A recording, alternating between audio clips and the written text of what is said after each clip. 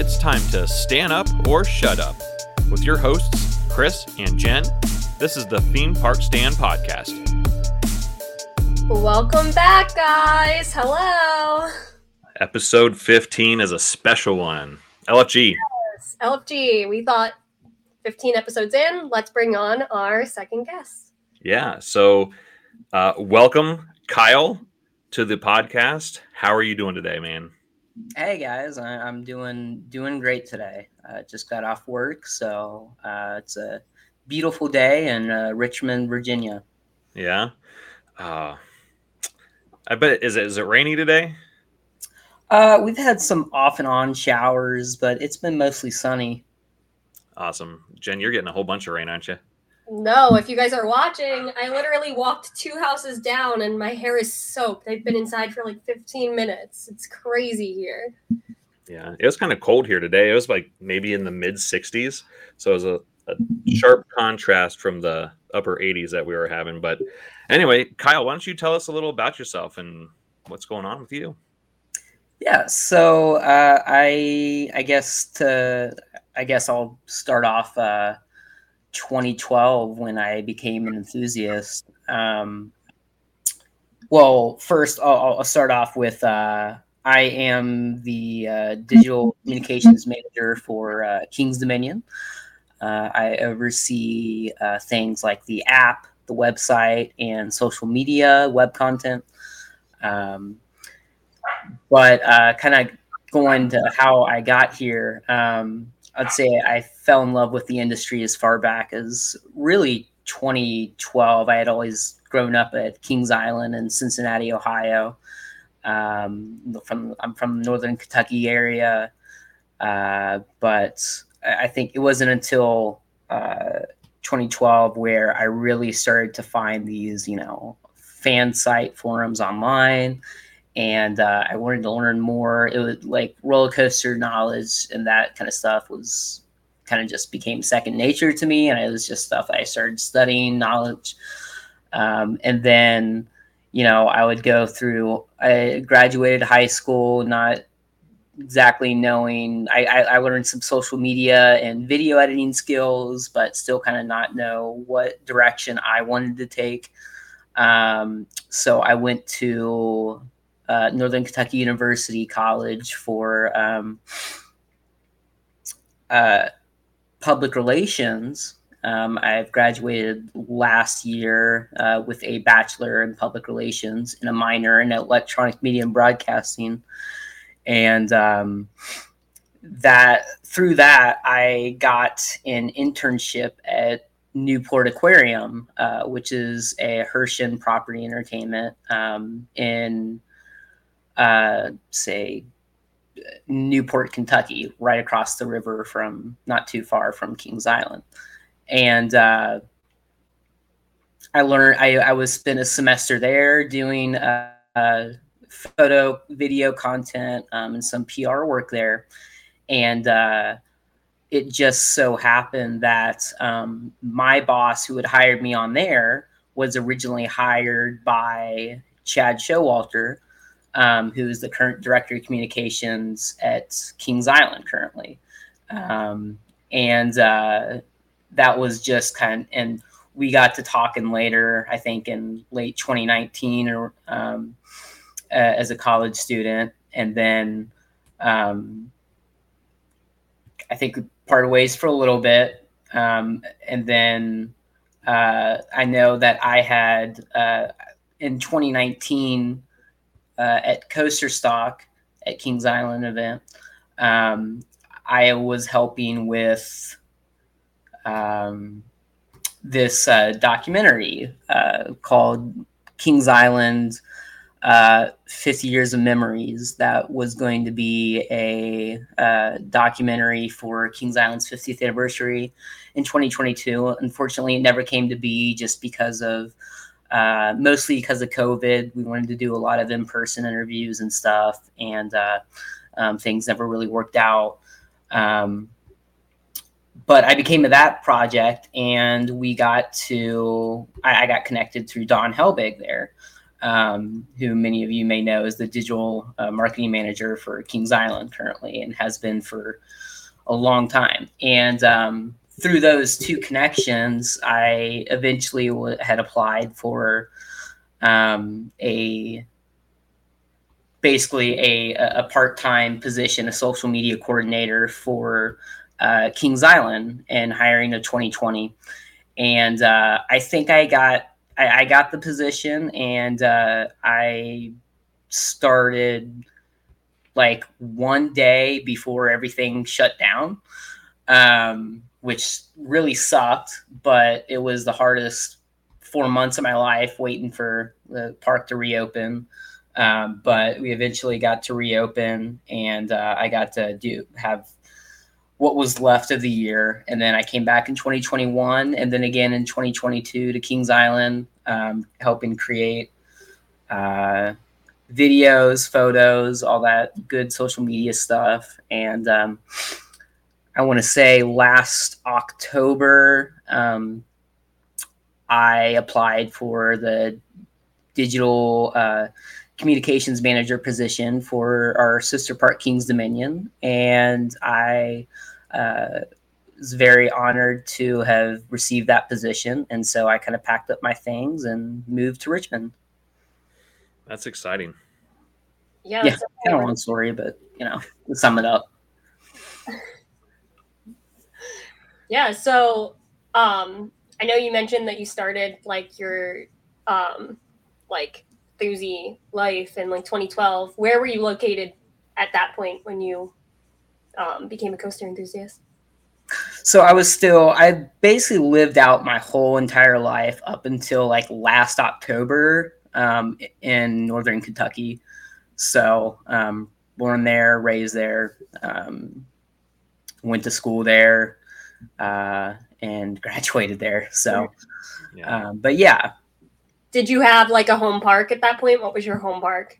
It was always Kings Island. Kings Island was always my home park.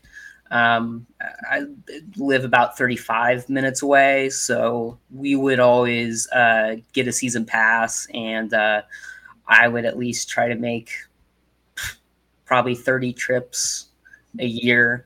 At least that was when I didn't have a driver's license. When I did have a driver's license, I guess I actually, when I worked there, I lived at the dorms, so I was there every day.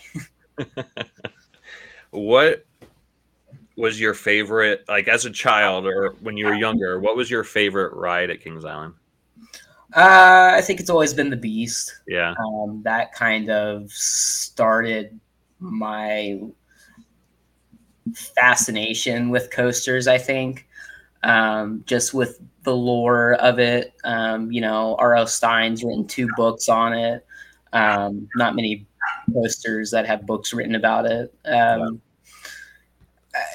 And just like what it means to, I guess, Cincinnatians and our local community. It's a character, and it's a persona that, like, I feel really, like, I was obsessed with it when I was a kid, and it helped get me like writing. So I grew up with Tourette's syndrome, and I still have it a little bit. And it was so bad to where I could not attend school just because of how of a roadblock it was for me. And like with my tics were like blurting out obscene words that I couldn't control. And roller coasters had always been like the one oddball thing that like calmed them down or like helped me feel normal. And plus, I mean, I never did it on there, but plus, like, if you're screaming names on roller coasters, no one's going to look at you different because that's fairly normal. But I just think it definitely attributed to who I am today. I feel like that ride. Yeah, that was also like my first favorite coaster growing up was the Beast.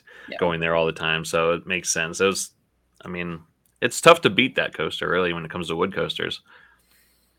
Yeah, it is. I've heard great things, guys. Great things. Yeah, she hasn't been to Kings Island yet. It's on my list. You'll enjoy it. It's a great park. But now you're located at the sister park now, and I gotta say, there's a lot of stuff going on at the park these days. Yeah, absolutely. But yeah, I'll just get right into it. We've had an exciting summer so far. Soak City Water Park recently opened on May 27th for the season. So now it's open daily, 12 p.m. to 7 p.m. I think personally, my favorite thing that we've recently done is Grizzly has reopened to the guests after quite a few months taking a hibernation. So for many of you that don't know, the Gravity Group was had come out, and they used their patented, their engineered pre-cut track, and they redid about, I'd say about a third of the ride. They did the first drop, and then the part where you come out of the turnaround, they completely redid the tunnel part, and then they redid the fan turn and the first airtime hill after that. So they did some. The coolest part is that the original steepness of the first drop was originally 45 degrees. Now it's 55 degrees. So they made it steeper. The speed at the bottom of the first drop was increased by 5 miles per hour. And it was made. So it's fascinating. I know I'm just listing off these weird, obscure facts or whatever, but it's fascinating to me because so Grizzly is its layout is based off of the Coney Island Wildcat that used to be in Coney Island, Cincinnati, and I think it was 1926 and it was a Herbert Schmeck design, and the Grizzly today as we know it, and the one at California's Great America, and then the clone at Canada's Wonderland, Wild Beast, they all kind of have the same profiling, but the track is always, it's built high up. So the lowest points of the track are pretty high up. And that's because it's based off of the Wildcat, which was built for flooding, to accustom for flooding, because, you know, that's eventually how Coney Island eventually kind of died, was the park would get flooded all the time. So when Gravity Group was redoing our Grizzly, they looked at the first drop and they said, well, why don't we go deeper into the ground with the base of the first drop instead of having to, you know, go taller? And so they used the topography to their advantage to make it, you know, faster and steeper. So now it's used to be 74 feet. Now it's an 86-foot drop. So that's just a bit of geekiness or whatever. But that reopened, I want to say about a month ago, and guest feedback has been really, really amazed by just how much more smoother it is now. It's a great night ride again. And it's just, it's personally, it's my number one coaster in the park currently. So I'm very happy with how it turned out. Yeah, I was going to say, I've heard nothing but good stuff from all the reviews that I've seen as well. So yeah, I've definitely only heard good things about the retrack. Yeah, I'm excited to get on it. Give it a try. Yeah, absolutely. It's the back seat is has a great first drop. That's really good. And the front seat really gets you popping on through the airtime and the tunnels, and it's good. It's really good. So typical Thursday question: what is your favorite seat? Like, you have to pick one. Which one's your favorite? I've only ridden it about 3 or 4 times.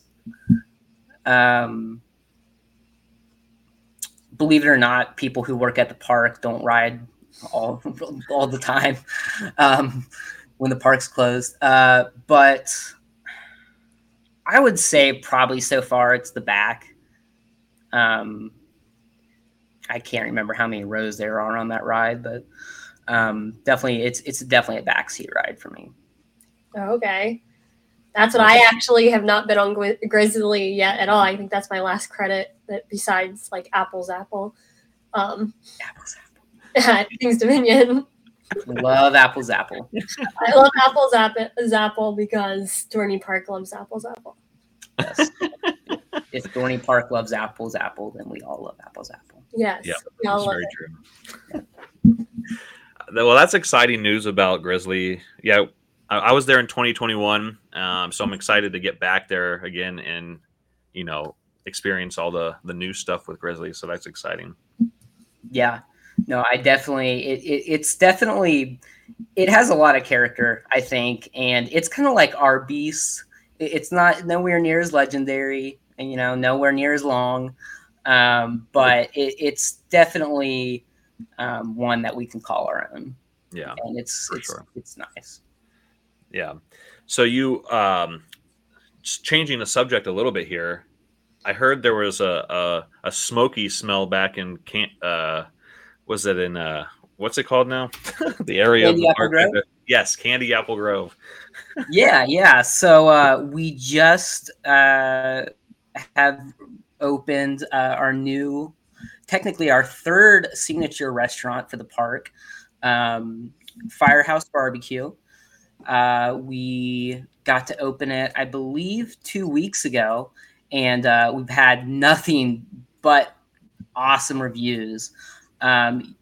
Personally, my go-to item there is the smoked brisket, but you also have hand-breaded chicken tenders for the kids. You have smoked pork and jalapeno smoked sausage.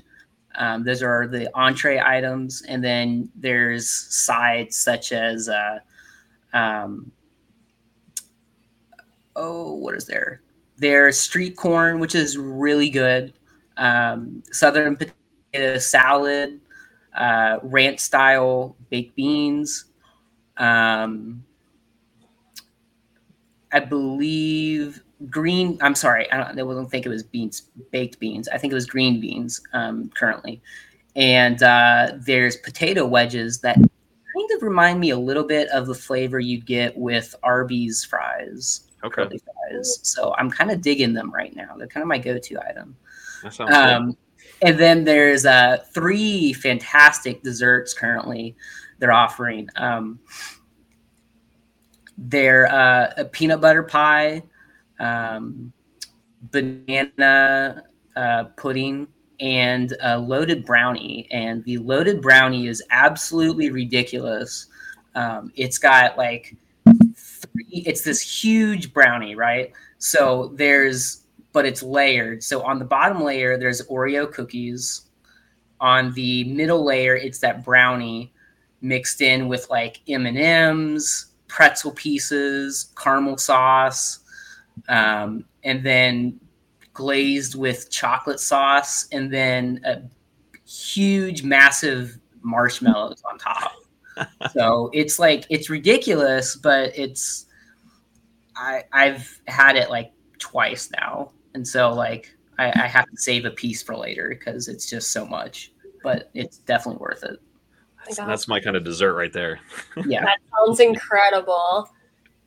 And King's Dominion, you guys have really been, the last 2 or 3 times I've been there, you guys have been killing it with food. So this is definitely, for anyone who hasn't been to King's Dominion or hasn't eaten at King's Dominion, it's definitely a park to try, especially the last couple of years. Yeah, I mean, King's Dominion really takes a lot of pride into their food. It's really kind of kicked up the game ever since 2021 with the addition of Grain and Grill, which opened on International Street, and it opened to massive success. It uses locally sourced ingredients, and some of the menu items there, like smoked crispy pork. You can get steak there, which, I mean, how many times can you say you get steak at an amusement park? And a lot of like really healthy sides, which, like, when you go to an amusement park, like, your chicken tenders, your pizza, your hamburgers are great, but King's Dominion is one of the places where now it's like there's something for everyone. And again, in 2022, with the expansion of Jungle Expedition, there's the Outpost Cafe. And not only does it have amazing food items, but it's immersive. It's if you've ever been in there, you know what I'm talking about, with the Cedar Fair's scenic design team and King's Dominion's design team work together to create this story themed to the Way Foundation, and just how it, people go there when they're tired and hungry on their journey. And if you look around, just the details and the immersiveness of Outpost Cafe is just really impressive. And there's the Tin Goose Bar outside if you're looking for an adult beverage as well. But the Outpost Cafe features menu items such as prime rib, again, where you get prime rib at an amusement park. Fried shrimp, and like a half of a roasted chicken, also available for entree, and it's just insane. And then they have your mac and cheese, and they also have fried bread. If you've not tried it, it's absolutely amazing. It's to die for, and I think it's fantastic.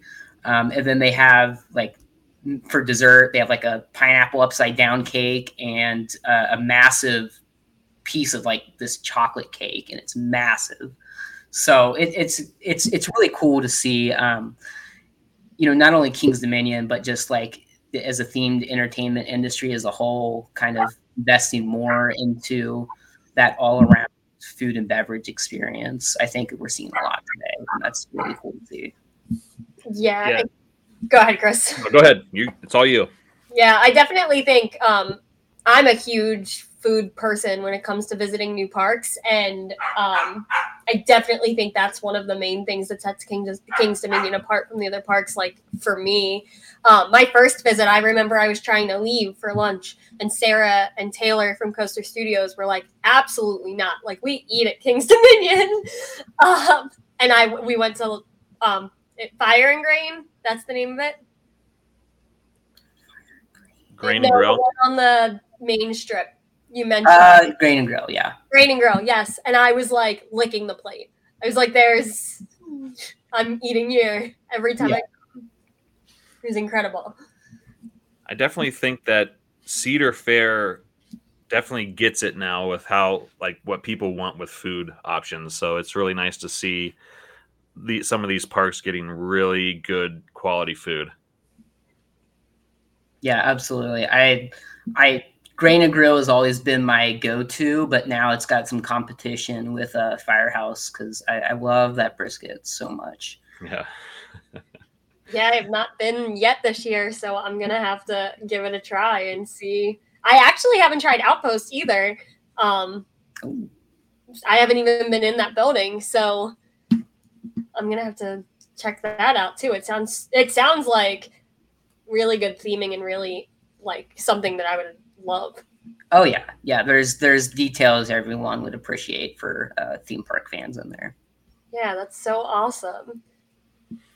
So kind of coming off to the food, not really coming off to the food. So I know you guys are just becoming an all year round park. And with that, you have festivals throughout the year. what festival is your favorite, or do you look the most forward to as both someone visiting the park and working with the park? I want to say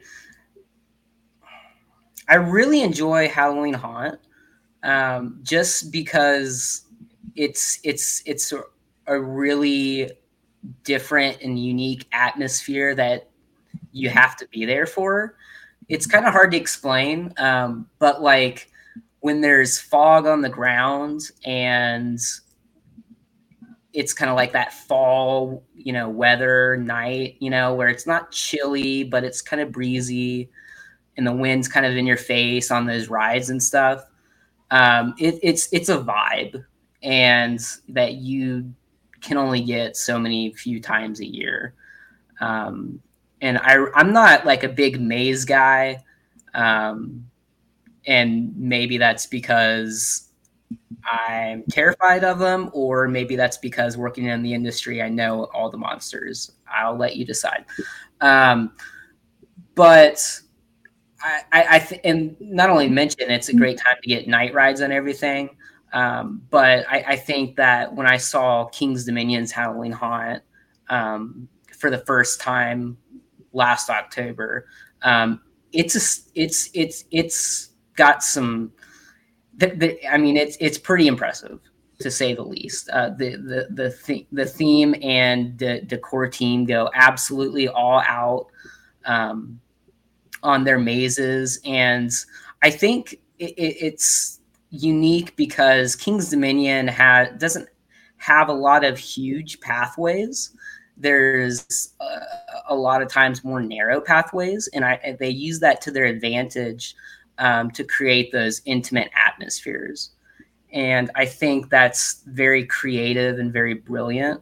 That's something that I wish more parks would do these days. But there's also the part of me that really loves Winterfest, because Winterfest has been a tradition. And growing up with Kings Island, I'd always known about Winterfest, and it always had wanted to bring back Winterfest, and then they eventually did in 2017. It's a really warm time to spend Christmas. It's a great way in the holidays. Yeah, and what else is Grand Carnival coming back this year? Yeah, so Grand Carnival actually starts June 24th with King's Dominion. So there will be some great live entertainment, a new show called Retrospect on the Grand Bandstand. Of course, the fan favorite Spectacle of Color Parade will be back on the midways, and there will be 5 countries that you can make your way around to and try different tastes. And everyone knows it, everyone loves it, and it's just going to be a great time for guests. And it runs through July 9th. That's exciting. When I was there in 2021, I was there the day before it started, so I was sad I didn't get to experience it at King's Dominion. Yeah. Yeah, and I didn't do it at King's Dominion, but I was there. It starts in like the afternoon. Cedar Fair starts it, I think, and I believe that I left Dorney Park like an hour before it started. My first ever visit to Dorney Park, but it looked incredible. Like if I love Cedar Fair's decorations for their little festivals. Like I feel like they're so unique, and each park they're pretty similar. Mm-hmm. But it was adorable. I loved even just walking through the decorations. So I'm hoping to make it down to King's Dominions this year. Yeah, I absolutely love Grand Carnival and the fact that we get to have parades in our park. Like when I as a guest at Kings Island, when I was there for the dry run for the first ever Grand Carnival parade or whatever, and like it really hit me in my feelings that night, because growing up, I remember going in 2004 and 2005 and seeing the Nickelodeon parade that they did that year. And it really just kind of brought me back to my childhood. And like just seeing all of the kids interact with the dancers and the performers, like handing them their drumsticks and allowing them to join in on the fun. It's Cedar Fair's parades, what they've done the past couple years, provides a lot of immersiveness and allows you to become a part of the fun, which you don't get to see a lot with parades these days. So the Spectacle of Color Parade is definitely one of my favorite things we do. Yeah, I have to say, me and my entire family went down to Kings Island's Winterfest this past year, and I was blown away by the type of parade that they put on. And I assume that it's probably similar to King's Dominion's when it comes to the Winterfest parade, but I couldn't believe it. It was amazing. It was better than like your city parade would have. Oh, way better. Yeah, they don't have floats like that. But yeah, it's and especially a lot of them look so good at night. So it's just so much fun.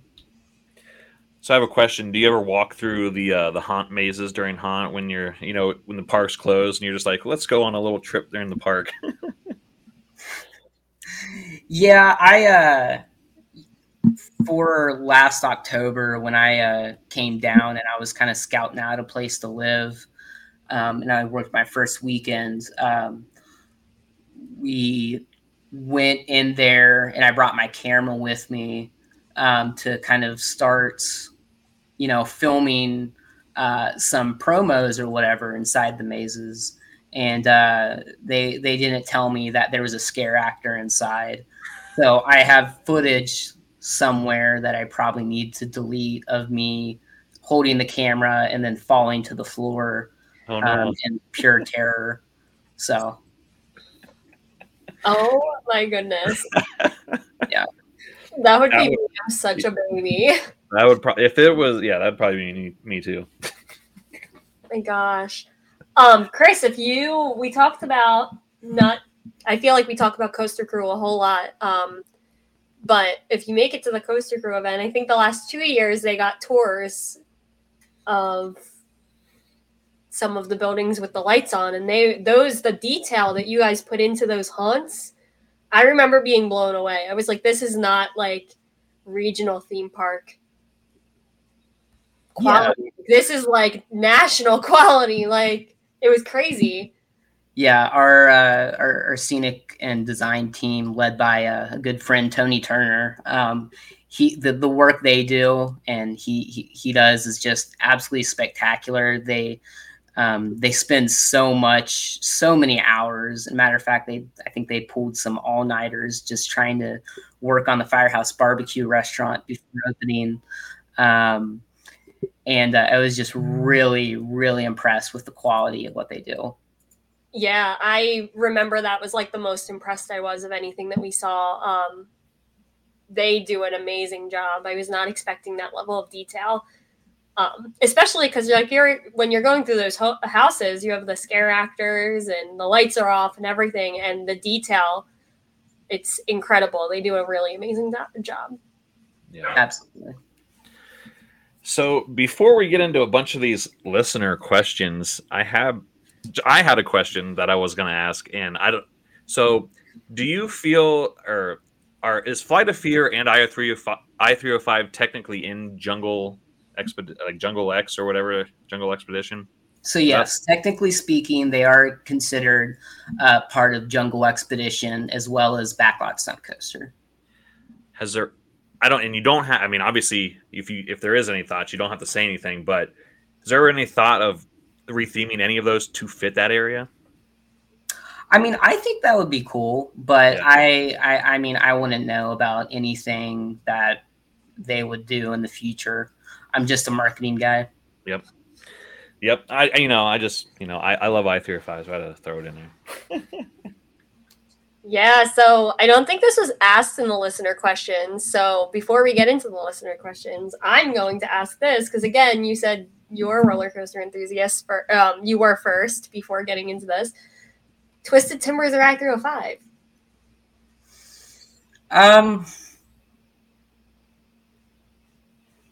it's kind of weird. I don't necessarily prefer either. I'm not like I'm a weird roller coaster enthusiast. Like Adventure Express at Kings Island is in my top 3 at the park. Okay, so like when I say I'm a weird enthusiast, I'm a weird enthusiast. I would say probably Twisted, just because I like the way RMCs ride. I'm not the biggest RMC fan, but I kind of like the way they feel sometimes. But I'm also not a big airtime guy, so take that for what you will. All right. So what about working for the park? Which one do you prefer? Do you have any like preference which one to market towards and which ones to use in marketing? I feel like I-305 is a little intimidating. I honestly like, personally, I like using Intimidator because I think it's one that always gets people talking. And it's kind of that one standout. It's a very standout-ish attraction that Kings Dominion has that not a lot of parks really have anything similar to. So I think it's very unique in that aspect of, what I think it's still only one of 8 giga. I want to say 7 giga coasters in the world. But it's a fantastic attraction, and it's definitely something you have to at least ride once in your life. Yeah, I remember I rode it twice in the one day, and after my first rides, I woke up the next morning and I tweeted out, because before I even told anyone I was awake, I was like, I woke up and all I can think is that I don't believe that this ride exists. It's beautiful. Yeah, I've only ridden it 3 times, I think. And I remember the last time, I've only ridden it once this season, but when I was sitting on the brake run, I was just like, wow, that exists. I was like, I feel like this should not exist, but it does. And it's really cool. Yeah, it's kind of crazy that it exists. But incredible for you guys, because I feel like it has to bring people back over and over again. It's insane, at least enthusiast-wise. The general public, I'm not too sure. I think a lot of the general public really do like it, especially I've noticed that the teenagers around Kings Dominion and Richmond and the DC area really kind of use it as a rite of passage, I think.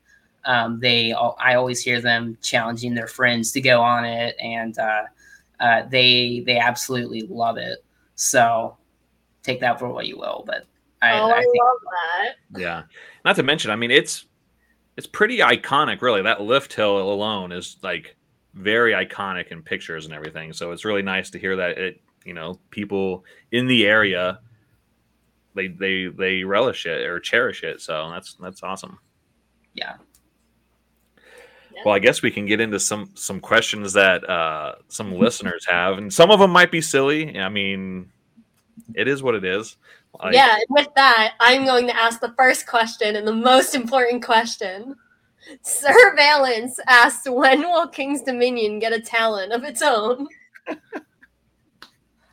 I feel like Dominator kind of fills that role. I feel like for some reason when I ride Dominator, I always feel like it.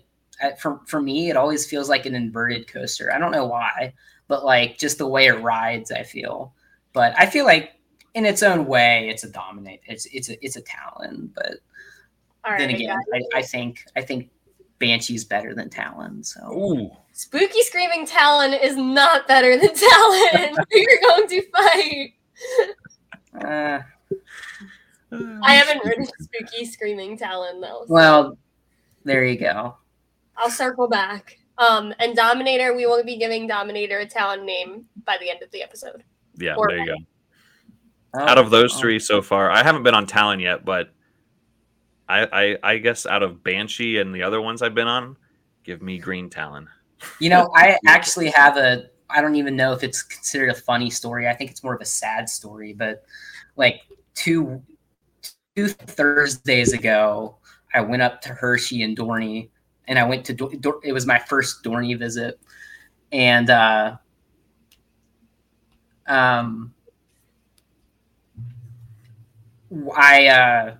I left Hershey at like 1:30 and then made it up there around 2:30.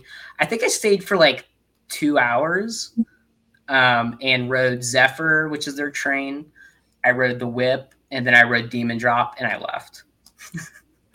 So No I did not.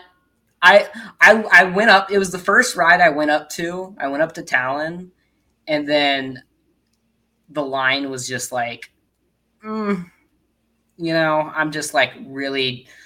I just want to use the rest of the day to chill. I'm just gonna come here for the classics. Like those 3 rides that I rode were like the rides as if like, okay, if I were to die today, what rides like do I want to say I have ridden? So I knocked those off my bucket list. So yeah, Talon's line is usually really bad, so I do not blame you for that one. I mean, it's like the first ride at the top of the park, so I mean that makes sense.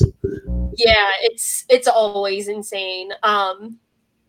And I can respect you for Demon Drop because the number of times that I've gone to that park and rode Talon and Demon Drop and just like, okay, bye, see you guys later. But Possessed, come on. I was not a big Wicked Twister fan, so my heart hurts. Yeah, I mean they're good. I don't love them, but they're good. But Steel Force this year, you guys are missing out. Steel Force, that thing is running so well. This is the first. I usually don't like it. I'm not a huge hyper person, and it usually runs a little rough. Like I hate Magnum too. Hate Magnum, but Steel Force is running beautifully. I like to wave at people in the Magnum parking lot from the lift hill in Magnum, and that's the only reason I ride it. You ride it with Laurel. Yeah, with Laurel. Laurel, if you're listening. Anyway. Yes. Okay. We can move on. So Coaster 365, he's asking, how closely do you monitor what Busch Gardens Williamsburg does as a rival, and do their decisions ever factor into what King's Dominion or what decisions King's Dominion may make? I mean, I'm not really I'm not going to speak on behalf of the park. I'm just speaking as, my own and, my own opinion really. But I think we both, so many people will consider us like King's Dominion and Busch Gardens rivals, but the way I see it more as friends, because especially ever since the pandemic started in 2020, all parks and amusement centers and all that, we got to work together, and we were one of the first like industries to really kind of try to bounce back with the economy, and we are trying to give people a way to have fun again, and we all have that same goal of making people happy at the end of the day. So I think I wouldn't say enemies or rivals or competitors. I think we're all in it for the same goal, and I think a lot of parks can benefit off each other, if anything. But I think we all learn from everyone, but we don't really closely monitor anything. We focus on, everyone has different goals, and every park is different. And every park, no matter how close they may be, have different audiences. So a lot of times it's really parks kind of just stick to their own business kind of thing. Yeah.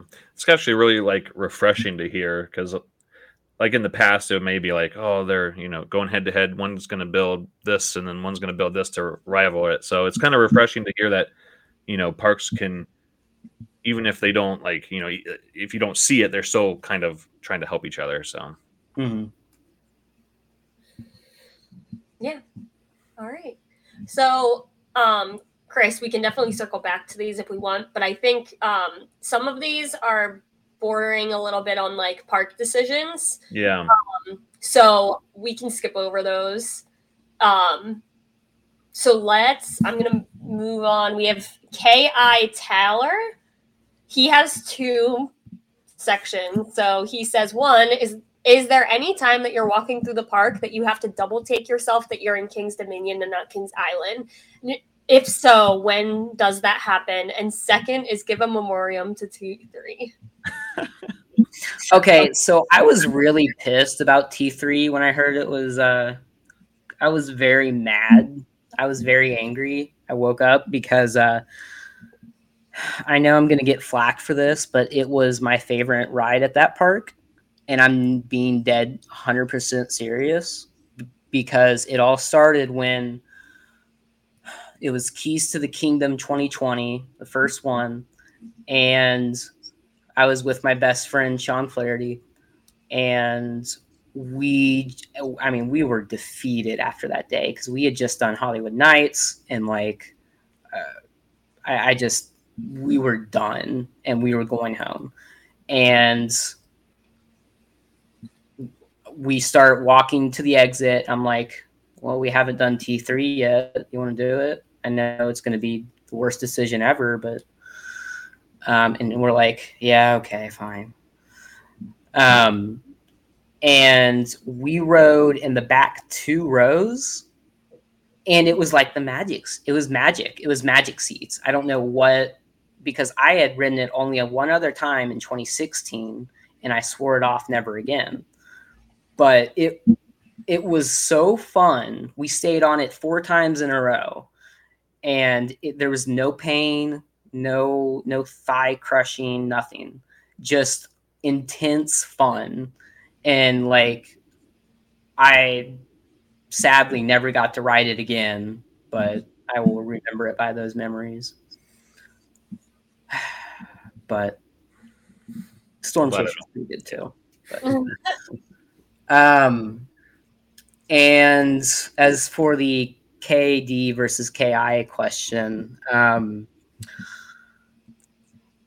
I mean, the comparison with King's Dominion and King's Island, you'll always hear it trying to be compared, but I really kind of think they're both each their own separate parks very much. I mean, they both have International Street and they both kind of have their, old amusement park vibe, whether it be Candy Apple Grove or Coney Mall. The International Street is somewhat similar, I think. But for the most of it, I mean, it's very different compared to, they're both very different, I feel like. At least, but I think that's kind of just because I've started to get to really know the park in and out. So I see it as its own thing. But I think from a first timer's perspective, you'll definitely notice like Ice Street's very similar. Ice Street, what KD is now, is very similar to what Ice Street KI used to be like prior to like Cedar Fair, when Paramount owned it and stuff. Just because I think there just used to be more trees, I think, which is not at all me complaining, because the lack of trees at Kings Island's Ice Street allows for nighttime spectacular, good views of their show. So, yeah, I agree. I think that those are the only, I mean, that's really the only part that you can even possibly compare would be Ice Street to those 2 parks. But yeah, everything else, I mean, KD and KI both have their own identity once you get past Ice Street. So, yeah. Yeah, Old Virginia and Rivertown are kind of similar. But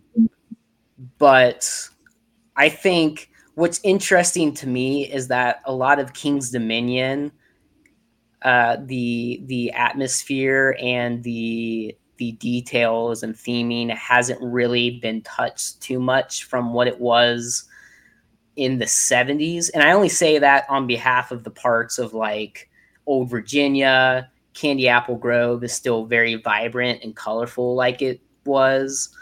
And like I Street as well has maintained very well, like a lot of its identity from the 70s, which is really cool to see. But it's also not, it doesn't look outdated to where you're thinking like, oh, this is old, this needs to be updated. No, it's more of that nostalgic feel that people love, you know, and they appreciate. I would love to have one of those giant Candy Apple Grove apples just sitting in my living room or something like that. That'd be pretty cool. They're pretty cool. Honestly, I'm going to have to run that idea by a merch team. There you go. Yeah. Just like a little lamp or something. I want a lamp. So I know that, and I think I'm going to ask this one, knowing that you helped Dawn with Coaster Stock. Have you put into any thought or of hosting an event like that at King's Dominion?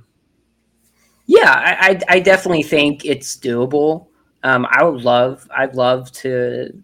I mean, that's the goal. I think is one of the things I've tasked myself with, is hopefully doing something. Now, I don't know if it could be ever as big or successful as Coaster Stock. Those are some pretty high hopes there. But I think especially the Virginia enthusiast community could definitely benefit with how many parks there are nearby. And I think it's definitely something I'm looking into further. But only time will tell. Yeah. But if we do it though, like it has to be done right. So that's why I'm in no rush to make this event happen. So if it's going to happen, it has to be done right, and we need to know that guests are going to be happy with it. Yeah, and I meant to say that question came from Cedar Kev, aka Kevin. So sorry about that, Kevin. But yeah, that's awesome. I look forward to that one day. So as you know, like you said,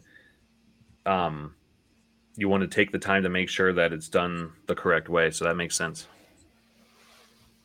Yeah, definitely don't want. I mean, one thing that I have seen in the past is a lot of things can be thrown together, and it's not fun for anyone, the organizers or the attendees, if every single detail, you have to think of. So, yeah, I agree. I agree. All right. So this one is definitely a little on the sillier end, I'm thinking. So Hawk Vandalay asked thoughts on the B&M Giga going out past Grizzly or Ejanika. I can never say this right, but you guys know what I mean. The Ejanika clone to replace Volcano. Ejanika. Man, I haven't even ridden X2 yet. So it's like one of those legendary coasters I always hear about. And I just always think to myself, like, am I going to ride that someday? And I just wonder how insane it will be. That's a funny question. Actually, that kind of funny, because that reminds me when you said next to Grizzly, there used to be plans for, back in the Paramount era, there was plans for a Morgan Hyper to go alongside I-95, kind of back where essentially Grizzly was.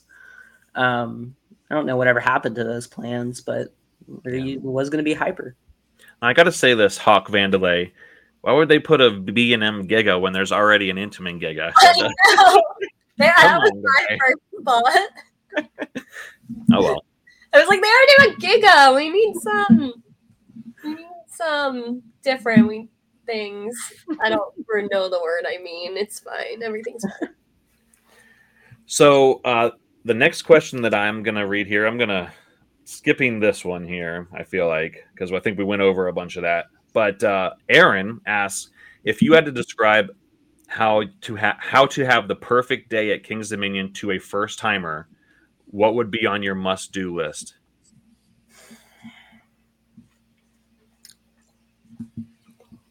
I would say the perfect way to have a great day at King's Dominion Probably first is paying respects to the singing mushrooms.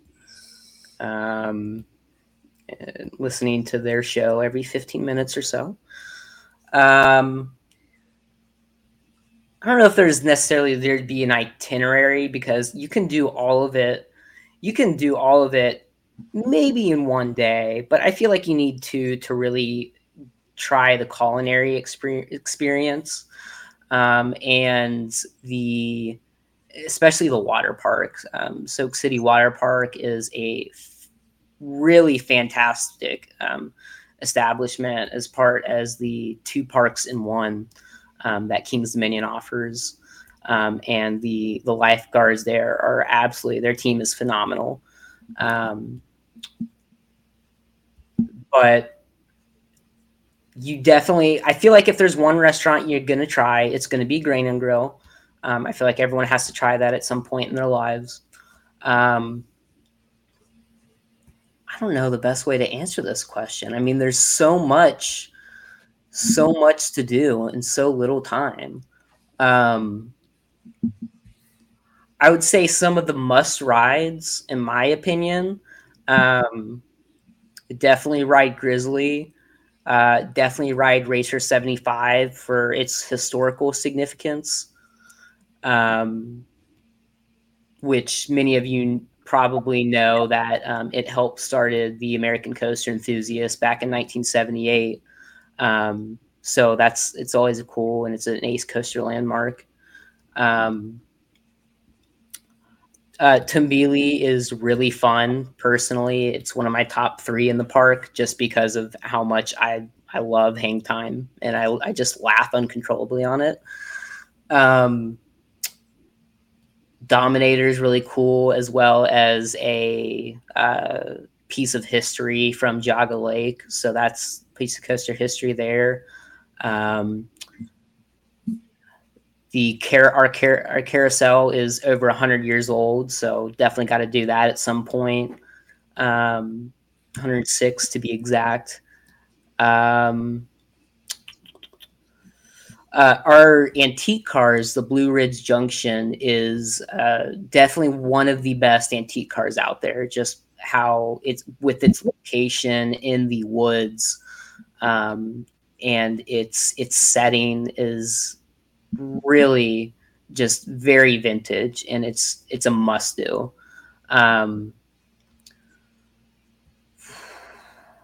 What else? I really enjoyed Shenandoah Fall. Or was Shenandoah Lumber Company? Yeah. That one's it's a good aerodynamics log flume. Very fun, very solid.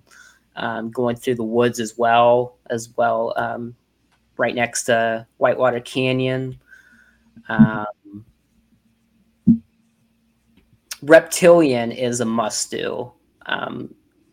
Reptilian is one of those rides. I believe it's the only operating mock bobsled left in the U.S. Actually, I think it was the only one in the U.S., but it's very much a beloved family ride by all audiences. Like when I got here, and I was doing for March Madness, we were doing this coaster tournament. Yeah. And I put up on the first round, I placed Reptilian and Tumbili up against each other. And I'm like, oh, Reptilian's going to get squashed. But Tumbili ended up getting squashed like by a margin of like 76%. Wow. Like it was a complete squash. And I was like, wow. And then I learned, during its time as Avalanche, when the ride, I think it got added to the park in 1989, I want to say, when it had its Avalanche theme and its Olympic bobsledding theme. It definitely resonated a lot with families. It kind of reminds me as like a rite of passage attraction as well. Kind of like, much like the love with, what ride am I thinking of? Okay, I'm blanking on it, but you get what I'm saying. It's definitely very loved by all the audiences of King's Dominion, and it's smooth, and its seats are very comfortable. You just kind of plop right in, and it's also a good first date ride because two people per seat, so it's a great way to get to know someone. Very true. I've only ever ridden a bobsled with another person once, and that was with Laurel. So it makes me laugh. There you go. But yeah, I mean, that sounds good. I mean, there's so much to do at King's Dominion, and it's a lot of fun. So yeah, stay 2 days and enjoy yourself. Yeah, you can. There's actually a KOA campground right across the street from it, or just right across the road, really, or down the road, and it's next door to it. And I've stayed in their cottages. It's not just RVs. Their cottages are absolutely phenomenal inside, and for what you're paying it's a great deal, and it's like it's not walking distance from the park, but like it's so close to the park. Like just you definitely spend a weekend up there. It's phenomenal. And I know that there's probably, I mean, not that you like, this is not a park question, but would you like to eventually see like a hotel that is on park property for guests to stay in? Oh, I think every park should kind of have, that. I think that would be cool. Yeah, absolutely. Yeah. But I think the KOA right now works really well for our location, I guess. Just since we're in Doswell and there's not a lot in Doswell, I think it really works well for a lot of the travelers who stop by and, take their temporarily stops for the weekend. And even if they're not planning to, stay at King's Dominion, it's just a really nice facility. Yeah, that's cool. I like camping. I like the whole camping thing. We just did that not too long ago, so that was fun. Yeah. Same. Same. Hold on. I found where I'm at. Sorry, guys. I'm sorry. I blanked out for a second. I got distracted because I had no idea there was a KOA there, and I was like, oh, well, that's kind of interesting. And I looked it up, and I was like, oh, it is right there. And then I got distracted because, hello, Kyle, this is the first time my ADHD is going off. Wow. Welcome. All right. Well, we have park visions. He says, what is something that the park is looking to improve on for later? And then he also asked about a big multi-day event, which we already covered. Yeah. Yeah, I think the park is really still trying to we're really trying to invest more in that food game. So I think that we're looking at different facilities in the park and what can we add to that, what's working, what doesn't work, as I'm sure all other facilities across the world are always evaluating their menus, but I think that that's something that we're really most proud of and we're trying to work on, as well as the overall guest experience. I mean, we have the coasters, we have the rides. So what, as a guest, from my perspective, if they have those things, what's the thing that keeps people at parks? And that's their guest experience. That's their, are they happy? So I think King's Dominion is always evaluating, the guest perception and looking at, just all the different ways that you can have a good day in the park. Yeah. Sounds good. So I think you may know who this is, who's asking our next few questions here, but Dan Glauser. Yes, Mr. There's a couple of questions here that he has. I might stay away from a couple of them, but the first one is, what has been your best moment or story since you've been at King's Dominion?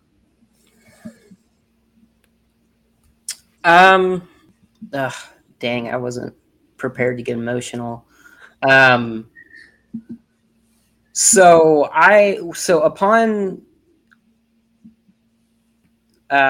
coming to King's Dominion,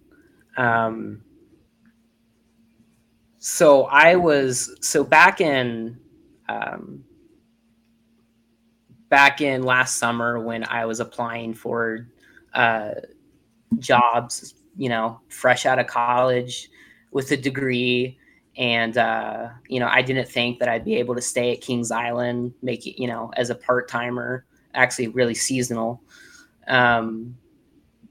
It just wasn't really made sense for me to where I was going to have to start paying some real bills eventually. And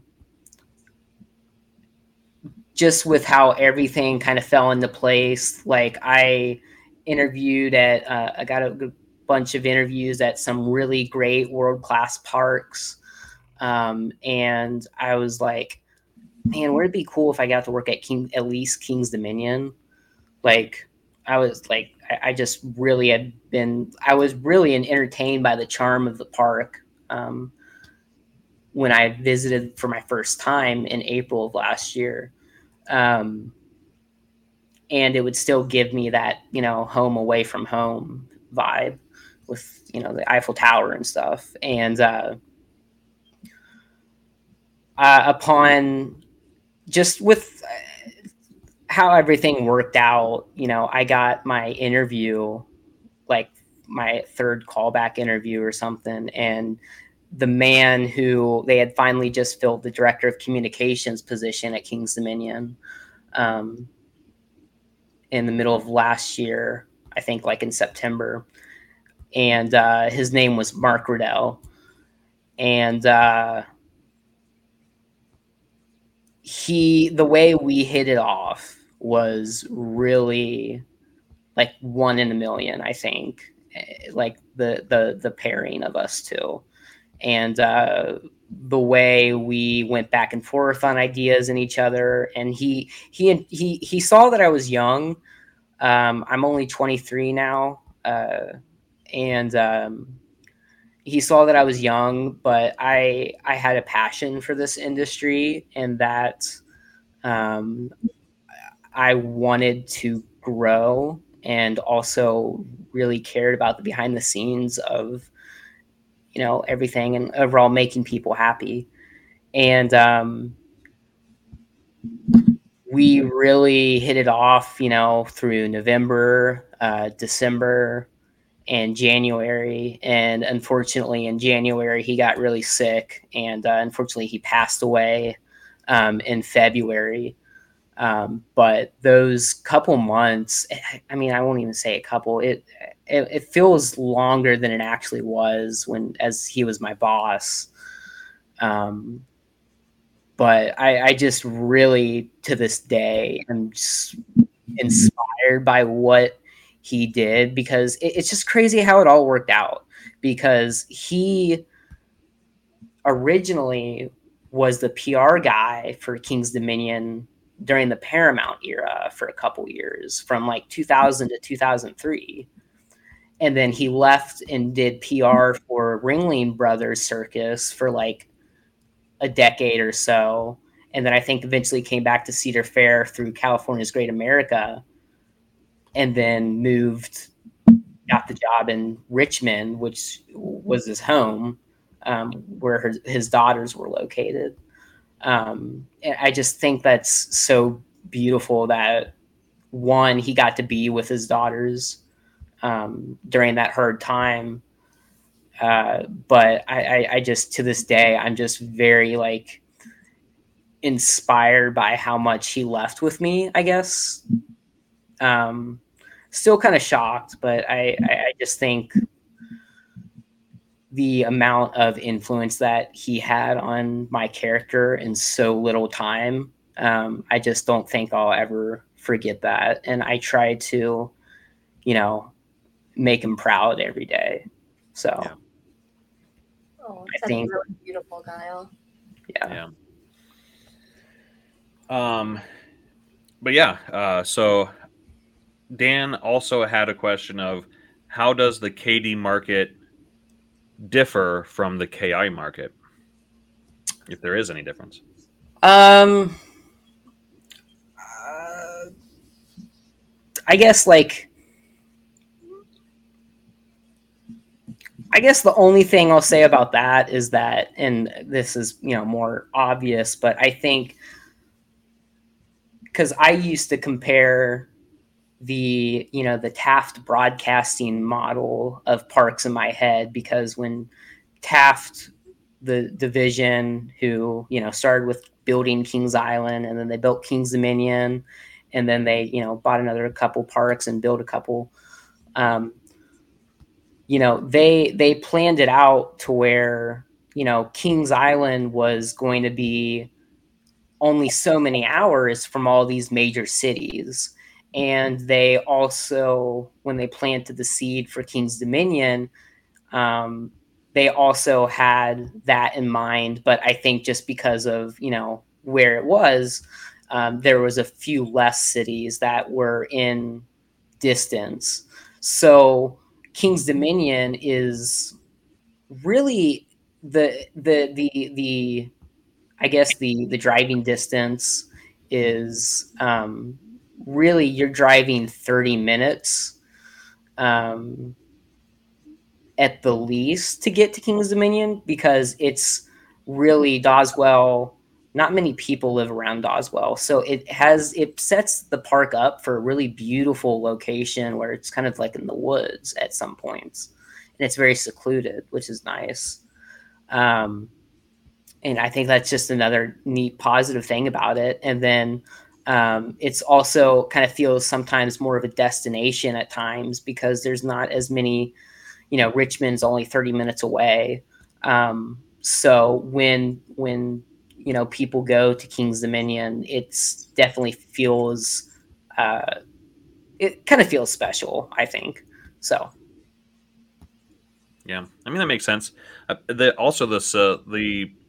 What I get is when you're out there, not around a whole bunch of people, you don't have to worry about like the whole people complaining about sound of the roller coasters and everything like that. So that's pretty good. Yeah, absolutely. Yeah. So, what's our next question? Oh my gosh. I didn't realize that you were waiting. So also from Daniel Glauser, this is the worst question. Wait, are we skipping the rest of his two? Or I was going to. Oh, okay. Sorry, Dan. Sorry, Dan. We can go on a rant on Twitter. All right, so then we can also remove anything if we need to, Chris. Then we have Flight of Taylor. This is our last question. Oh, there's one after. Oh, guys, ignore me. I think you put it in there too. I'm struggling. All right. Second to last question, guys. It's fine. Everything's fine. It's getting too late. I'm not okay. All right. Flight of Taylor. Flight of Taylor asked, how was the transition from Kings Island to King's Dominion, and what was your favorite part of being at King's Dominion and go to ride? I think the transition kind of worked out really well. I mean, I kind of said I would, I was willing to drive move anywhere in the U.S., when I was looking for that, full-time job in the industry. It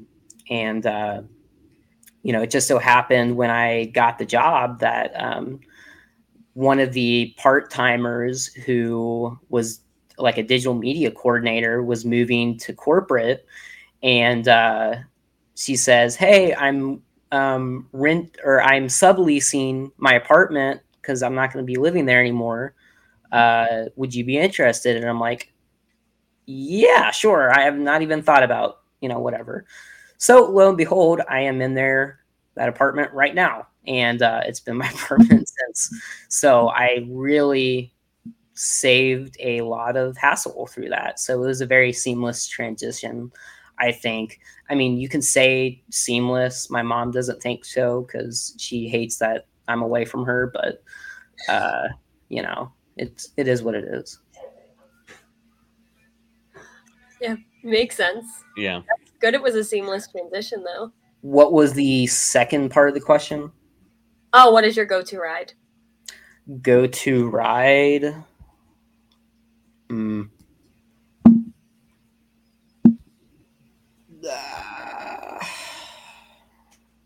Probably Grizzly or Flight of Fear.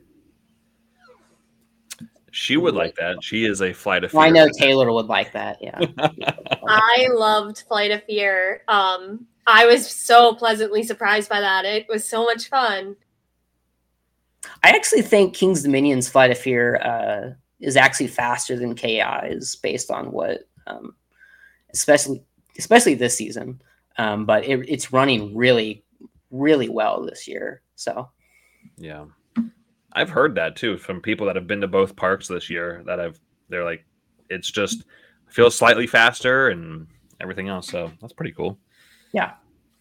Yeah, I knew nothing about it going into it. And I honestly had no desire to ride it. Like my blinders were on. Like I did want Reptilian, but I was like, I want to ride Reptilian and I want to ride I-305. I don't care. Like, and Twisted Timbers. But I was like, my blinders are on. I don't care about anything. And I got off that and I was like, that's one of my favorite rides of the day. Like it's a very pleasant surprise. It's like the perfect amount of intensity for me. Like I somewhat like intense rides, but like Voyage is way too much for me. I just feel like tapping out at like halfway through. So like I feel like Flight of Fear is like the perfect combination of like intensity and laterals and inversions, and I just always get really good rides on it. Not to mention I'm a huge fan of the backstory and theming of it. So yeah. I've only been on the one at Kings Island. But I assume that the video and everything is at the same. I don't believe currently it plays in the queue line currently. However, we do have the entire pre-show video on our YouTube channel. There you go. That's awesome. I never even thought about that. That's pretty cool. I might just pop that on later. Yeah, I actually think I have to pop that on because I don't think I knew there was like a pre-show. Yeah, I don't think I knew there was a pre-show. It's pretty good. It is a classic led by Major Joan Trenton, and the overall it's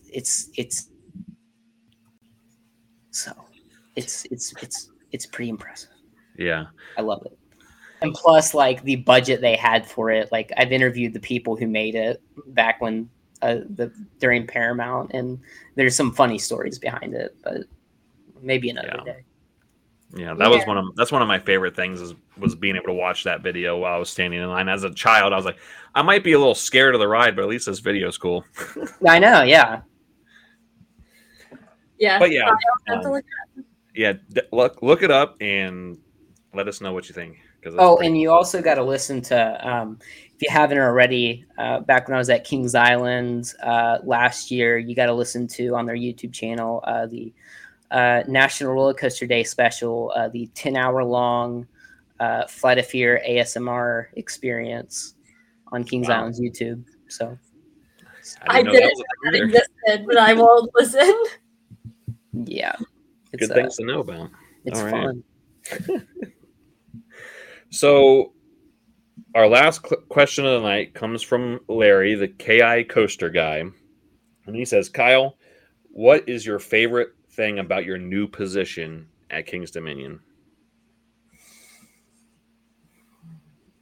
I think it's just cool to take all of the things I've learned from mainly my mentor Don Helbig, and just kind of like not only like put them to the test and actually put them into play, but seeing them work and getting results, you know, from everything he's taught me. Like there's, you know, a method to the madness or whatever.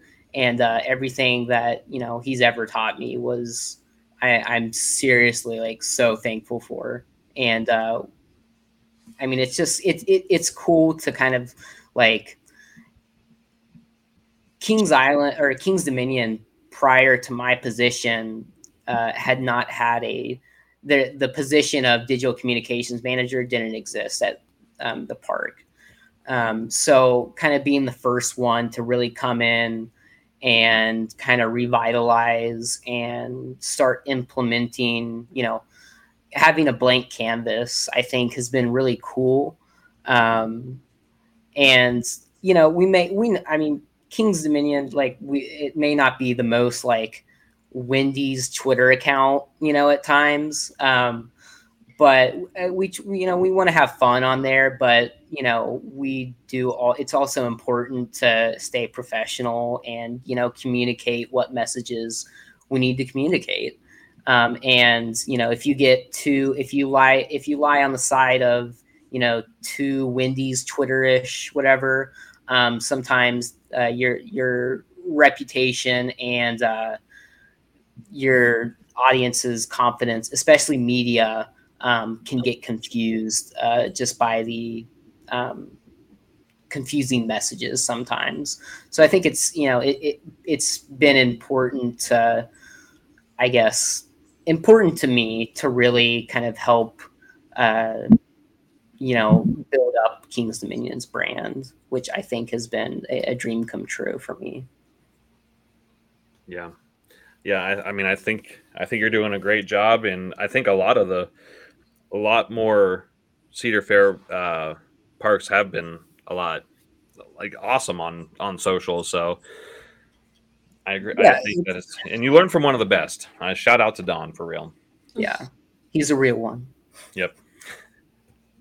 Yeah. Cedar Fair Twitter definitely is one that I enjoy a lot. Shout out to Ryan from Dorney as well. Love Ryan. He's a great guy. I love Ryan almost as much as Talon at Dorney Park, guys. Well, Kyle, thank you for coming on and sharing with us what's new and what's happening at King's Dominion this year. So everybody go out, check out King's Dominion and all the new restaurants and all the new food that they have there. And yeah, thank you again, Kyle, for stopping by and talking with us. Yeah, thanks. Yeah, absolutely. Anytime.